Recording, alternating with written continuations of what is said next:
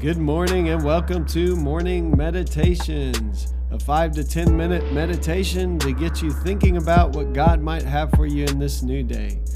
I'm your host, Pastor Nate Cook, so we hope you'll enjoy your meditation for this morning.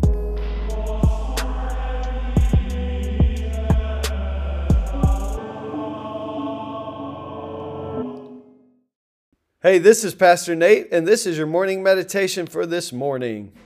Once again today, we are in Matthew chapter 9, verse 18 through 26. Great little story, and there's a story within a story. While he was saying this, a synagogue leader came and knelt before him and said, "My daughter has just died, but come and put your hand on her and she will live." Jesus got up and went with him, and so did his disciples. Just then a woman who had been subject to bleeding for 12 years came up behind him and touched the edge of his cloak. She said to herself, "If I only touch his cloak, I will be healed." Jesus turned and saw her. "Take heart, daughter," he said. "Your faith has healed you." And the woman was healed at that moment. When Jesus entered the synagogue leader's house and saw the noisy crowd and people playing pipes, he said, "Go away. The girl is not dead, but asleep."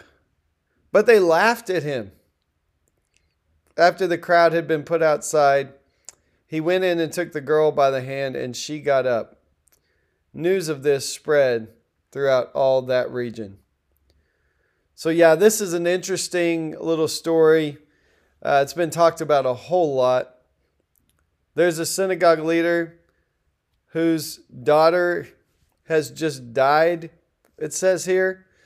He must have some great belief because he believes that Jesus can raise her from the dead.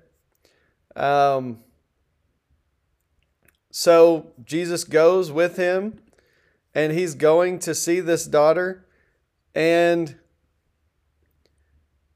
it's in the middle of ministry that Jesus encounters another woman.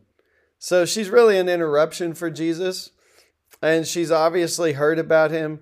She's obviously worked her way to him in the crowd, it sounds like. There are a lot of things going on here, especially the fact that she is unclean because she's been bleeding for 12 years.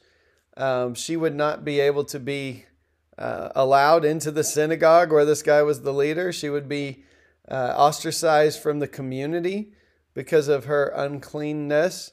Because there was this feeling that if you were a person who was clean or holy and you touched someone or something unclean, that somehow that uncleanness transferred to you. Now Jesus will go revolutionize that whole thing, and he will help people understand that holiness is contagious. It's not the uncleanness that's contagious.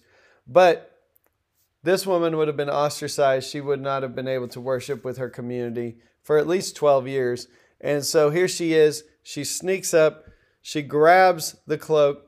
There is this prophecy in the Old Testament about the Messiah coming with healing in his wings. And this is the idea of the cloak that she's grabbing. She's reaching out for the wings of Jesus. She believes that there is healing in his wings.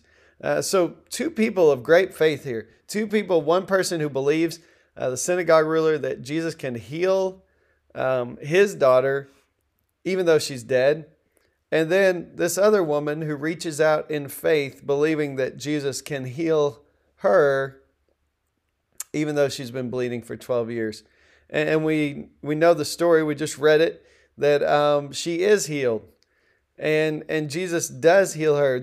I've heard this story been described as this woman stealing a miracle.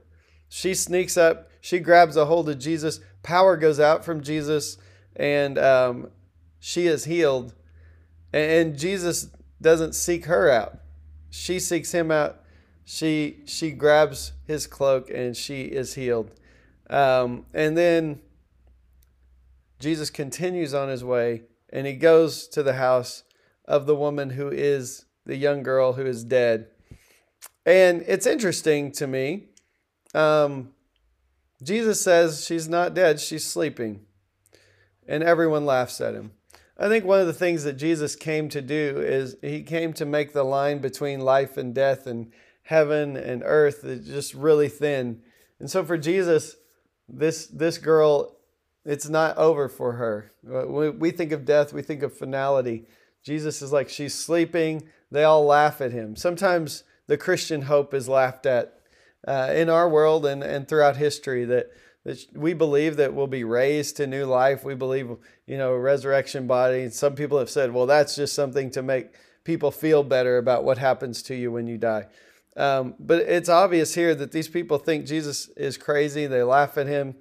And yet, he grabs this girl by the hand and she gets up.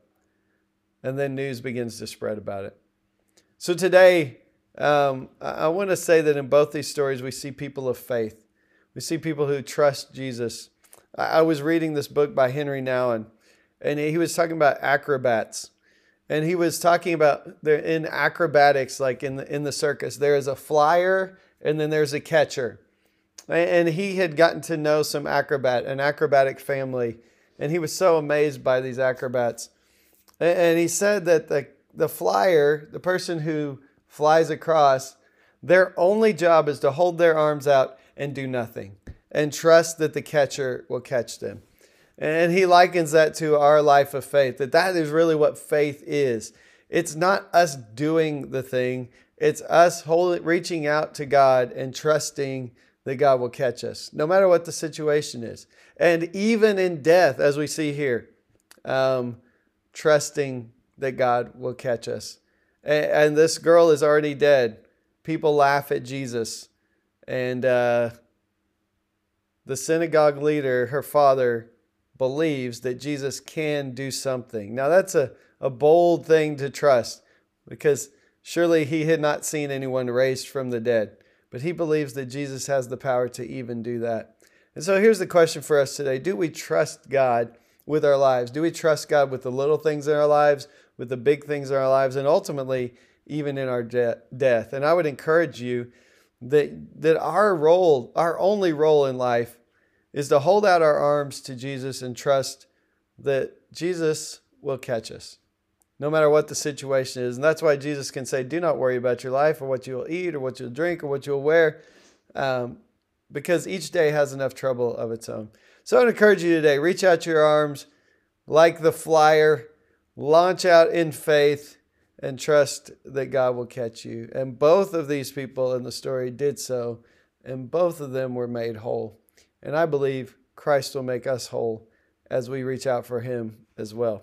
Hey, that's just a thought for this morning, and I hope you have a great day.